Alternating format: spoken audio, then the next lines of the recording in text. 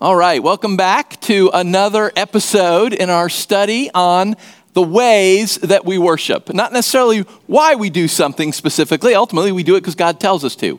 But what should be going on in our hearts? What should we expect? What is God doing? What's the purpose of these things? So today, great news. We're going to talk about giving. You picked the right Sunday to come in. So turn in your Bibles to 2 Corinthians chapter 9. We're going to talk about giving as worship. Why is giving part of worship? What is God trying to accomplish? I mean, God owns the cattle on 1,000 hills, Scripture says. He doesn't need us to give. He can do anything he wants. Why is giving part of what he uses in the church? So 2 Corinthians chapter 9, we're going to start reading at verse 6, but this passage actually starts back at the beginning of chapter 8. Paul is writing to the Corinthian church. He planted this church many years ago, probably 8 years ago, and he will be making another visit to them shortly. And when he comes through, he is raising money for the church in Jerusalem. It is a rough time to be a Christian in Jerusalem. We're probably in the mid to late 50s AD. And the Jews and the Christians do not get along at this point. There was a period early on when they did, but that is long past. And if you are a Jewish guy who's converted to Christianity, wow, you are not going to be held in very high esteem in that city. If you're a shopkeeper who's converted to Christianity, don't expect any Jewish people to frequent your shop. The Christians in Jerusalem are struggling. And so Paul is raising money as he travels around. Now, the church in Corinth has already promised to give money, and he's writing to them to remind them that they made this promise, to tell them about when he's going to be there, how he's going to collect the money, the details, everything else. But he finishes this whole section at the end of chapter 9. So we're going to read his conclusion because he explains to them, okay, why should they give? What's God doing? What's happening when they give? So read along with me, 2 Corinthians chapter 9, starting in verse 6, we'll read down to the end of the chapter. Remember this, whoever sows sparingly will also reap sparingly, and whoever sows generously will also reap generously.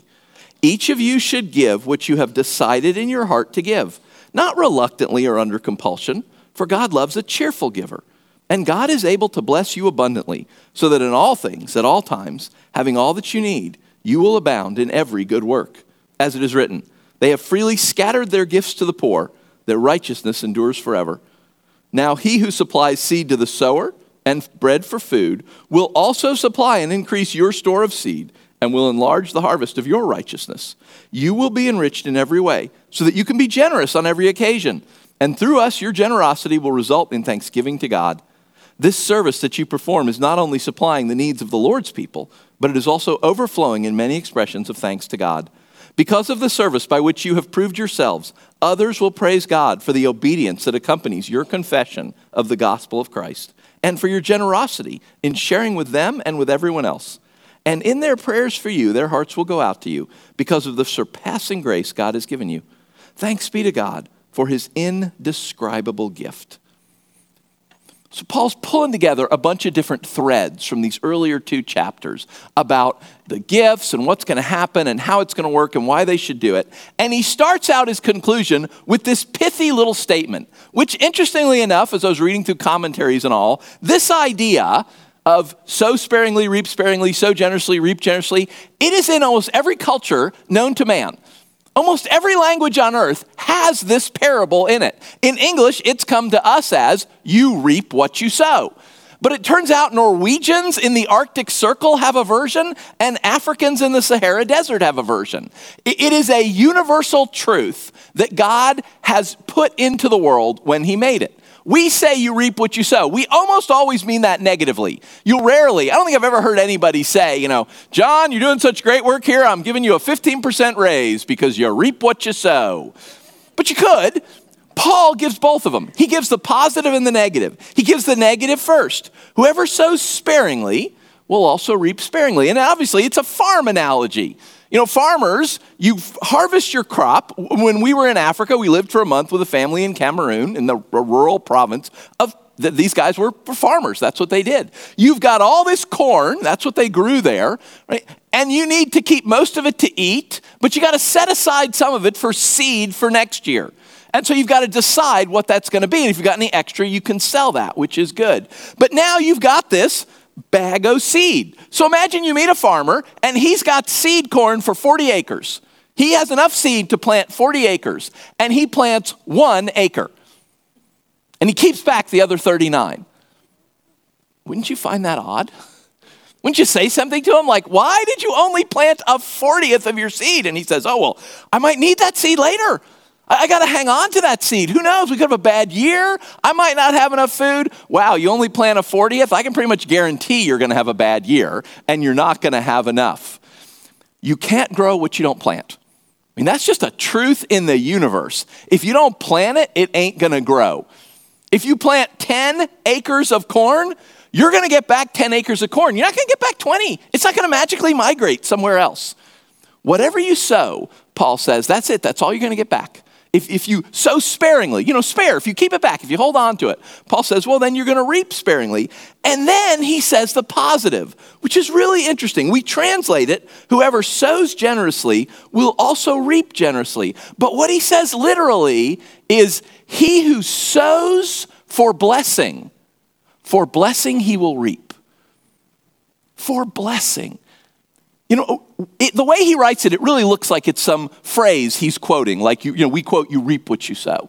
And we don't know if the original said for blessing or he's changed it or what, but I think it's really clever of him to put that in. Because in the farming world, as we said, you plant corn, you get corn. You plant wheat, you get wheat. If you plant grapes, you don't get apples. But in the spiritual world, it's not a one-to-one correspondence. In the spiritual realm, what you plant is not always what you harvest. But you plant for blessing and you'll harvest for blessing. And I'll give you an example of that going on in our family right now. A couple of years ago when our 2 sons moved out, Elizabeth and I said, okay, we've got 2 empty bedrooms. What do? We got 3 people in 5 bedrooms. Should we downsize? What should go on? We ultimately said, oh, well, let's see if we can bless someone with these bedrooms. Let's offer these bedrooms to someone. And so we did. We prayed. We talked to people. We ended up offering a couple girls from our church who were having to move out. Their rent was going up and all that. Said, here, why don't you come stay with us? Stay for a month, stay for a year, whatever. Right? Just stay. We won't charge you rent. You could save some money. You can figure out what you want to do. So we offered these bedrooms. We sowed bedrooms. Maybe we sowed the rent we could have had if we'd charged someone for rent. I didn't reap bedrooms. My house didn't suddenly grow more bedrooms on it. I didn't reap money, right? I didn't get back the money that I didn't charge them for rent. I didn't get money back. I got joy. I tell people I traded empty bedrooms for joy. We have loved having these girls stay with us. 2 weeks from now, one of them will become my daughter-in-law. I sowed empty bedrooms. I'm reaping a daughter-in-law I adore. I'm reaping a godly wife for my son. His mother and I have been praying for that since before he was born. We sowed for blessing and we reap for blessing. And I had people tell me, you're crazy to let folks live with you. Oh, I'd have been crazy not to. I received so much good from letting go of 2 empty rooms. Paul starts this whole thing out about giving with, look, if you will sow towards blessing, oh, you will be blessed. You will get it back. And then he explains it. Look at verse 6. Each of you should give what you have decided in your heart to give. That is the only command in this whole passage. That's the only thing you have to do. Everything past this one point is all explanation of the blessings that you will reap. The only thing he says to do is to decide what you're going to give and give it. And that word decide, I told you the language Paul's writing in, it loves to put little words together to make bigger words. It's the word choose and the word beforehand put together. You must choose beforehand what you're going to give, Paul says, from your heart. We've talked about this before.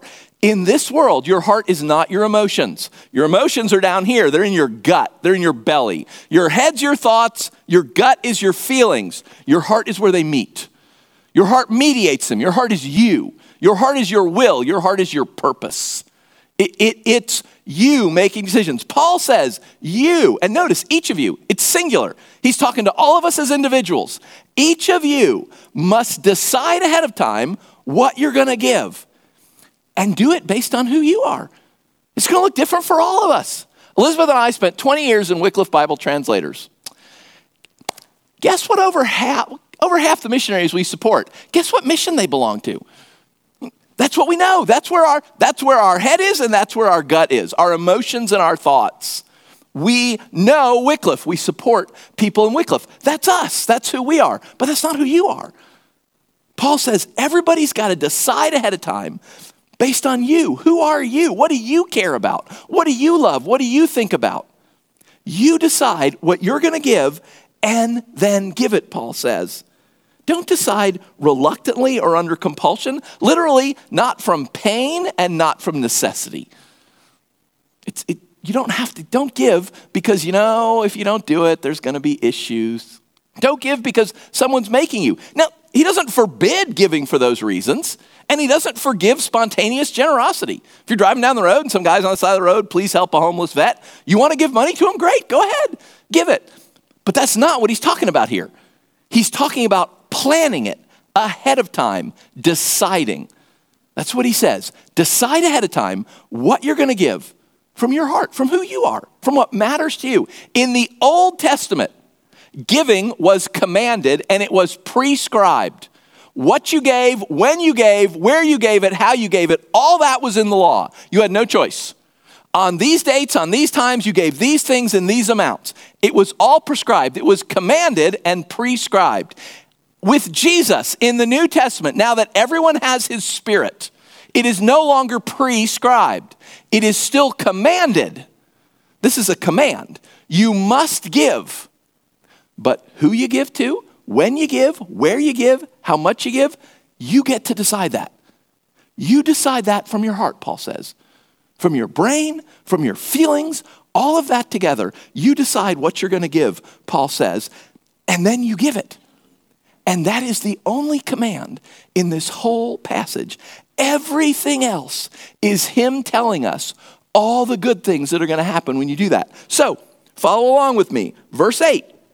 God is able to bless you abundantly, so that in all things, at all times, having all you need, you'll abound in every good work. If you're counting, there's 5 alls in that statement. Not in English, but in the language he writes in. It's all. God can do all. All times, all places, all ways, God is powerful enough to do everything that needs to be done, he said, so that you can do what you need to do. And then he quotes Psalm 112. I'm going to read Psalm 112 to you. Like he just quotes one verse from it. I want to read you the whole thing. Blessed are those who fear the Lord, who find delight in his commands. Their children will be mighty in the land. The generation of the upright will be blessed. Wealth and riches are in their house, and their righteousness endures forever. Even in darkness, light dawns for the upright, for those who are gracious and compassionate and righteous. Good will come to those who are generous and lend freely, who conduct their affairs with justice. Surely the righteous will never be shaken. They'll be remembered forever. They have no fear of bad news. Their hearts are steadfast, trusting in the Lord. Their hearts are secure. They have no fear. In the end, they will look in triumph over their foes. They have freely scattered their gifts to the poor. Their righteousness endures forever. Their horn will be lifted high in honor. The wicked will see and be vexed. They will gnash their teeth and waste away. The longings of the wicked will come to nothing. Okay, this is a totally serious question. By a show of hands, who does not want that psalm? Who does not want to be secure, to be not have worries, even in troubled times? Who does not want their children to be secure? Who does not want blessing? Seriously, put them up high. Who doesn't want that? Paul says that comes from deciding you're going to give and giving, because God is powerful. And God can make sure you have everything you need. But there's the only command. Decide and then give. And the way he writes that, I'm getting all grammatical linguistically on you, but the way he writes that is hypothetical.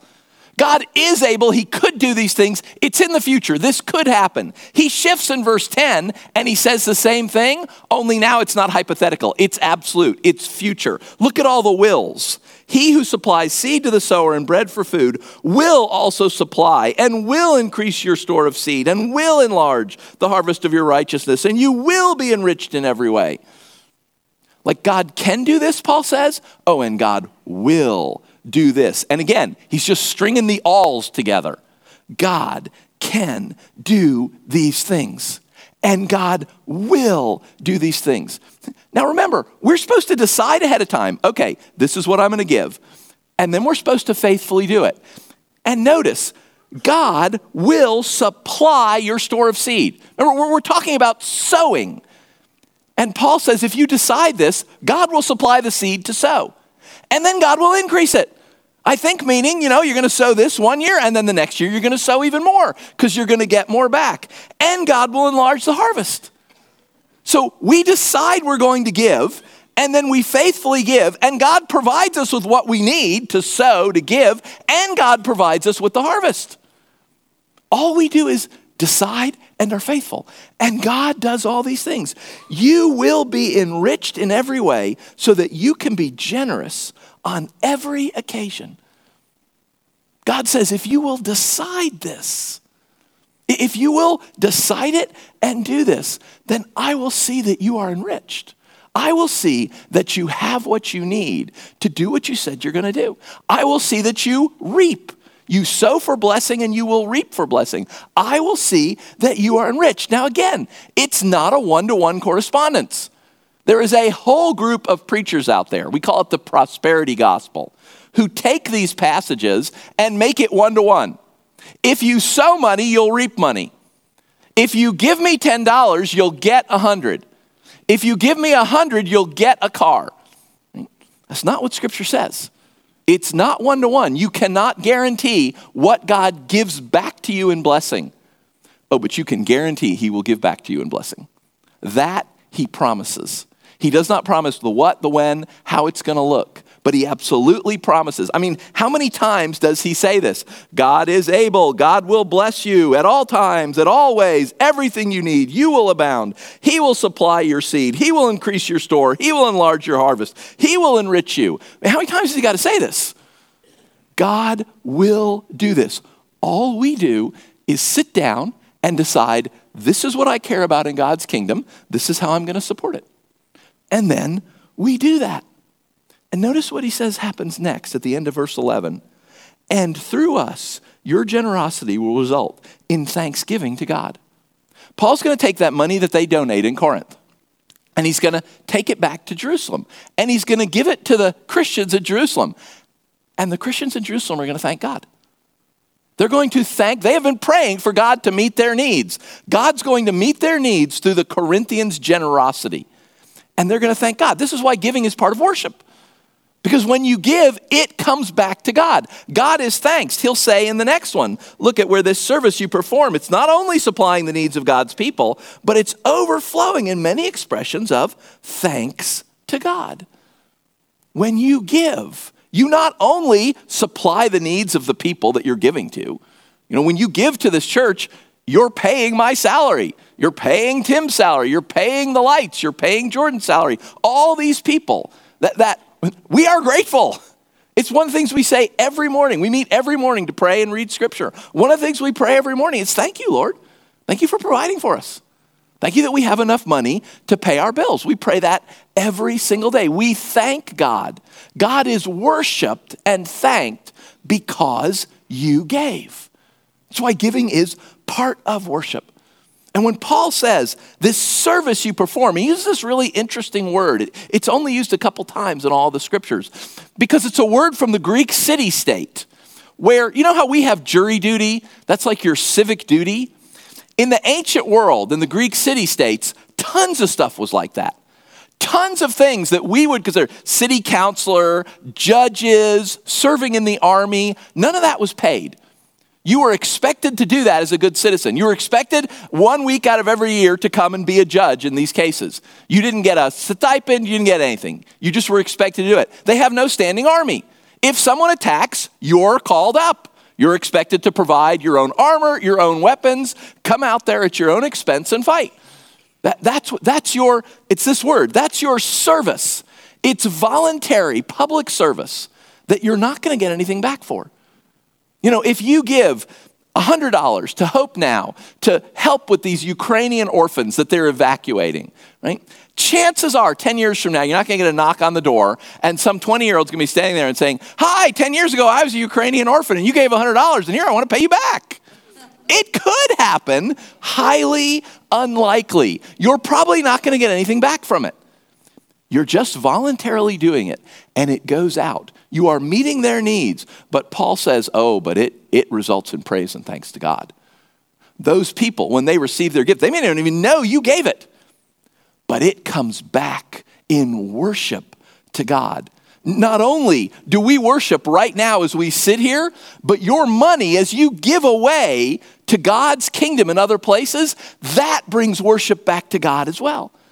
Even though we're all right here. You know, you sit here, wow, your money can be anywhere on the planet, helping God's kingdom all over the place. And look at what he says next. Verse 13, because of the service by which you have proved yourselves, others will praise God. So again, praise and thanksgiving to God for the obedience that accompanies your confession of the gospel of Christ. Again, brothers and sisters, this is not voluntary. This is obedience. You are commanded to give. Your brothers and sisters thousands of years ago in the Old Testament, they were commanded to give and they were commanded how to give. You are commanded to give, but you are not commanded how. That is left up to you. You must give, but to whom, when, where, how much, you are allowed to decide all of that. But it is obedience to our confession of the gospel of Christ. Confession means to agree, to say the same thing. What's the gospel of Christ? That Jesus saved us when we couldn't save ourselves. That when we hated him, he loved us. We can never pay him back for that. What Jesus did for us, he did freely. He did without us being able to pay. We will never do that for him. We will never die and pay for his sins so he can be with his Father in heaven. He did for us what we could never do for ourselves. He did it freely, and Scripture says he considered it a joy. And we are to be like him. Our obedience is to agree with the gospel. Jesus did this for me, and so I'm going to do this for you. I am going to give freely to you, knowing you're not going to give it back to me. Knowing I'm not going to get it back. I'm going to do it because Jesus gave to me. And because it comes back to God in worship and praise and thanksgiving. And we want that. As God's people, we want all of those things. And then look at verse 14, because he's not done with what giving does. I mean, think of all the things we've said. Giving means that God then comes and gives to you and enlarges you and protects you and enriches you. Giving results in praise and thanksgiving to God. Giving is your obedience. It's us saying, this is what Jesus did for me. And then in verse 14, and in their prayers for you, their heart will go out to you because of the surpassing grace God has given you. We get prayed for when we give. When the Corinthians gave this money and Paul took it to Jerusalem and he gave it to the Christians there, they thanked God for his mercy and they thanked God for the Corinthians. They asked God to be gracious to the Corinthians, to help the Corinthians. The Corinthians got prayed for by people they probably never met and probably never will because they gave. Because that's part of how God works all these things together. These people that they will never meet, but they were generous, gave to them. They in turn then pray. Think about all of these things that happen when you decide, okay, yep, I'm going to give, I'm going to do this, and then you do it. And so Paul ends in verse 15, thanks be to God for his indescribable gift. Because it's a gift. He doesn't need us. He doesn't need us to pay for anything. He doesn't need us to do anything. He's not sitting up there thinking, wow, I really wish somebody would give $100 to help that. He owns the cattle on 1,000 hills. There's this great verse in Scripture, this little interplay, where God says to somebody, if I'm hungry, I don't need to ask you for food. I own the whole planet. He doesn't need us. it's a gift. Giving is a gift. Getting to give is a gift. It opens up him giving to us. It brings praise and thanksgiving to him. It shows everyone we actually believe the gospel. The gospel says Jesus gave to us freely, so we give to others freely because we believe it and he's commanded it and we will obey him. It means people are praying for us. People are praying for you you've never met in places you'll never visit because you gave to something. So here's what I want you to remember, okay? If you've been tuning out, you're on your phone, that's fine. But here, this is important. Here's the two things I want you to remember, okay? The first is you must do this. This is a requirement. You are obligated to give. It is obedience. But where you give, how you give, who you give, when you give, you get to choose that. You have what no one before Jesus had. For them, this is what it was, and they had to obey the law. You get to choose, but you must choose. You cannot just go along thinking, well, yeah, maybe I'll see someone or maybe I'll do something. Paul says, decide ahead of time what you're going to give and give it. If you've never done that, go home today and do that. Again, from your heart, from who you are. Okay? Let me be clear. You don't have to give money to this church. Okay? Paul's not raising money for his church. He's raising money for another church. You are not obligated to give to anything in particular. Now, I hope from your heart, right? Your head and your gut, your brains and your feelings, I hope you would want out of that to give to the church, right? I hope, like me, you want to pay off this mortgage so we can take $12,000, $13,000 a month and start plowing it back into ministry. But if that's not your heart, give where your heart is. Give based on who you are, but you must do that. It is a requirement. If you've never done that, sit down this afternoon, pray about it, and make a decision. If you're married, obviously sit down with your spouse, right? And if you think, oh, my spouse will never go, let God worry about your spouse, okay? That your job is not to change your spouse's mind. That is the Lord's. Your job is just to obey. Sit down and decide, okay, what does God want me to give? Your situation, your income level, your obligations, your brain, your emotions, your heart. What does the Lord want you to give? Decide. If you've never done that before, go home today and decide. This is what I'm going to do. I'm going to give $50 a month to the Chances to support them. And then start. Start this month. Do it. Do it next month. Do it the next month. Okay? I'm going to give money to Grant and Sophia. Write the check. Go home and decide what you're going to do and then put it in motion. That's the first thing I want you to remember. This is a command. And the second thing I want you to remember is you are an idiot not to do this. Oh my gosh, you are so foolish not to do this. There is only one place in all the Bible where God says, test me. Testing God, bad. Okay, when Satan comes to Jesus and tries to convince him to do something wrong, by quoting the Bible, Jesus says back to him, yeah, the Bible also says don't test God. Right? Testing God, bad. One place in the book of Malachi about giving where God says, try it. Try it and see if I respond. Test me on this. Wow, you're not going to get that deal any other place in your Christian life. In Proverbs, at one point, the author of Proverbs says, he who gives to the poor lends to God. Not gives to God, lends to God. And God will repay him, the author says. And again, where else in your Christian life does God say to you, I owe you for that one? I, the sovereign Lord of heaven and earth, the sovereign Lord of life and death, I owe you. You have lent me something. Where else are you ever going to lend something to God? And God promises he will repay you.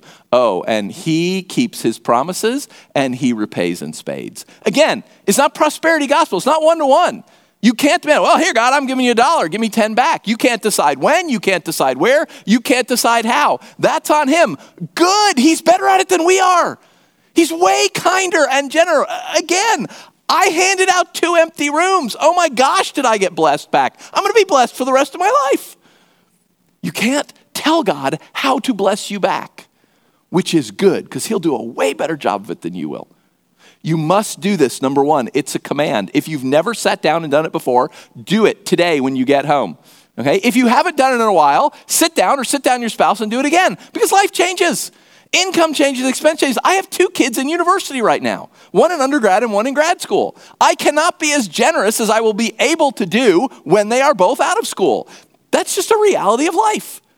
If you haven't done this in a while, sit down, look at your situation, pray, see what God wants you to do. You must do it. That's the first thing. And the second thing is you are a fool not to.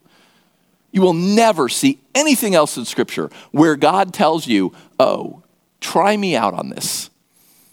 Give and try me out. See if these things Paul says are true. If God really will, if you decide something and God will supply you what you need.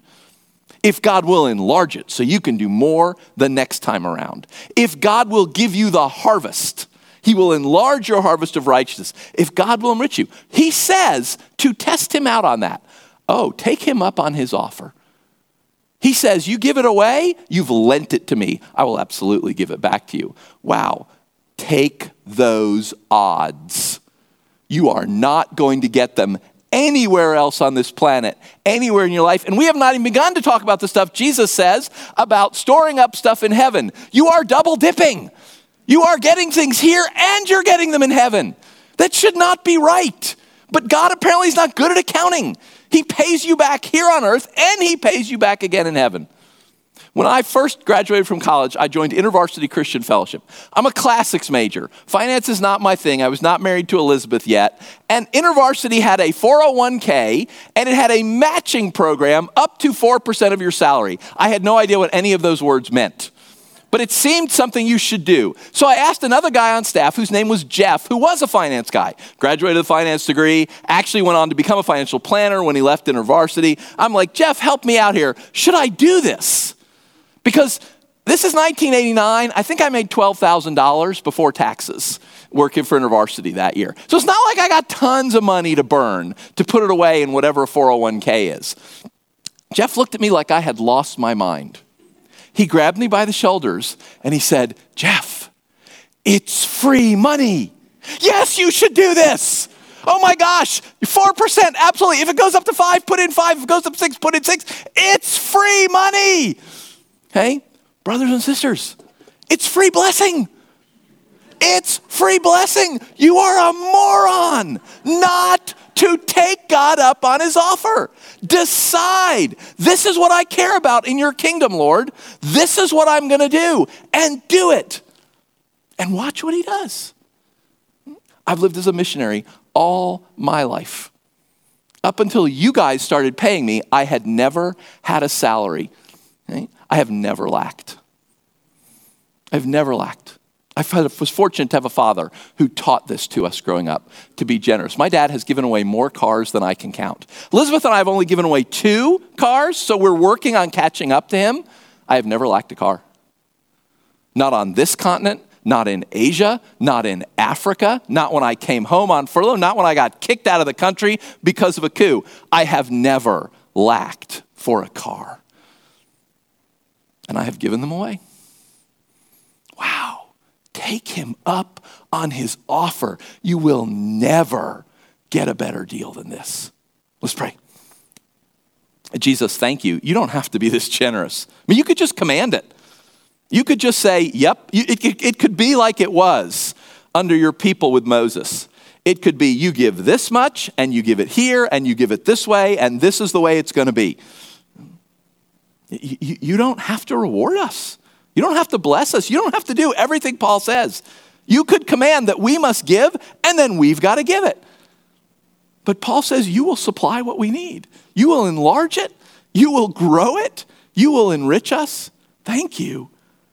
Oh, Lord, that is so gracious of you. And I confess to my brothers and sisters, boy, I have seen you do that over and over and over again. I know the truth my father taught me. You cannot outgive God. He will always come back with more. He will never be outgiven. Thank you. Thank you for your mercy. Thank you that you bless us back in ways we would never consider and are so much better than anything we would think of. Thank you. Thank you for your generosity. Thank you for including us. You don't need us. Thank you for, as Paul says, this indescribable gift that we get to participate, that we get to supply other people's needs, that we get to do something that results in you being worshiped, that we get to do things where you say you owe us and you will pay us back because you have never reneged on a debt. Thank you. That's so gracious of you. We're so grateful, Lord. You don't have to do this. You could be just, you could be good, you could be right, and you could just command it. But instead you command it, and then you make it possible, and then you reward us, and then you increase it. Thank you. You are so, so gracious to us. Thank you for this indescribable gift you give us that we get to give and participate in your kingdom. Thank you that you let us choose. You let us choose where and when and how and who. Thank you. You are so generous. And Jesus, we want to be like you. That's what Paul says. We're just confessing the gospel again, that you died for us when we had nothing to offer you. And so we give to others, expecting nothing in return from them, but knowing full well you will bless us. Thank you, Jesus. We truly want to be like you. And so we pray all this in your name. Amen. Now let's finish this part of our service as we always do, reminding ourselves of what Jesus has done for us that we in turn want to do for others. He did it for us with his very life. He doesn't ask us for our lives. He just asks us that we give. So I'm going to pray for us again. I'm going to bless the elements. They're in all four corners in the room. And then as well, there's gluten-free down here on this table to my right if you need that. After I've finished praying, go, take the bread, take the cup, take it individually this time. This is between you and God because that's what Paul says. Each of you must decide. He's not talking to us as the church all together. He's talking to us as individuals. So take the bread, take the cup, bring it back to your seat, talk to him, see if he has anything to say. Take the elements in whatever time frame you desire. And then I will close us in a prayer and we'll finish up with worship again. So pray with me. Jesus, thank you. Even more than we are grateful for your gift of being able to participate, your gift of giving. Thank you that you started it. You know, you didn't tell us to give and prove ourselves, and then you would save us. You saved us. And then you invite us to come be part of what you're doing. But even if we say no, you have still saved us. Even if we never give anything, ever, you still love us and have still saved us. You did that first. Thank you. Thank you. We are so grateful, Lord. We do now what you told us to do. We remember. That's what you said, to do these things. Take this bread, take this cup, and remember you. So Jesus, we do this and we remember you. And I pray for my brothers and sisters as we each take this individually, just as Paul says individually, we have to make this decision. Then I pray, Jesus, you would speak to us. Holy Spirit, I pray you would talk to us. Are there ways you want us to give that are different from what we're doing? Are there things you want us to start? Or are there things you want us to stop? All that we have is yours. So we pray in your name. Amen.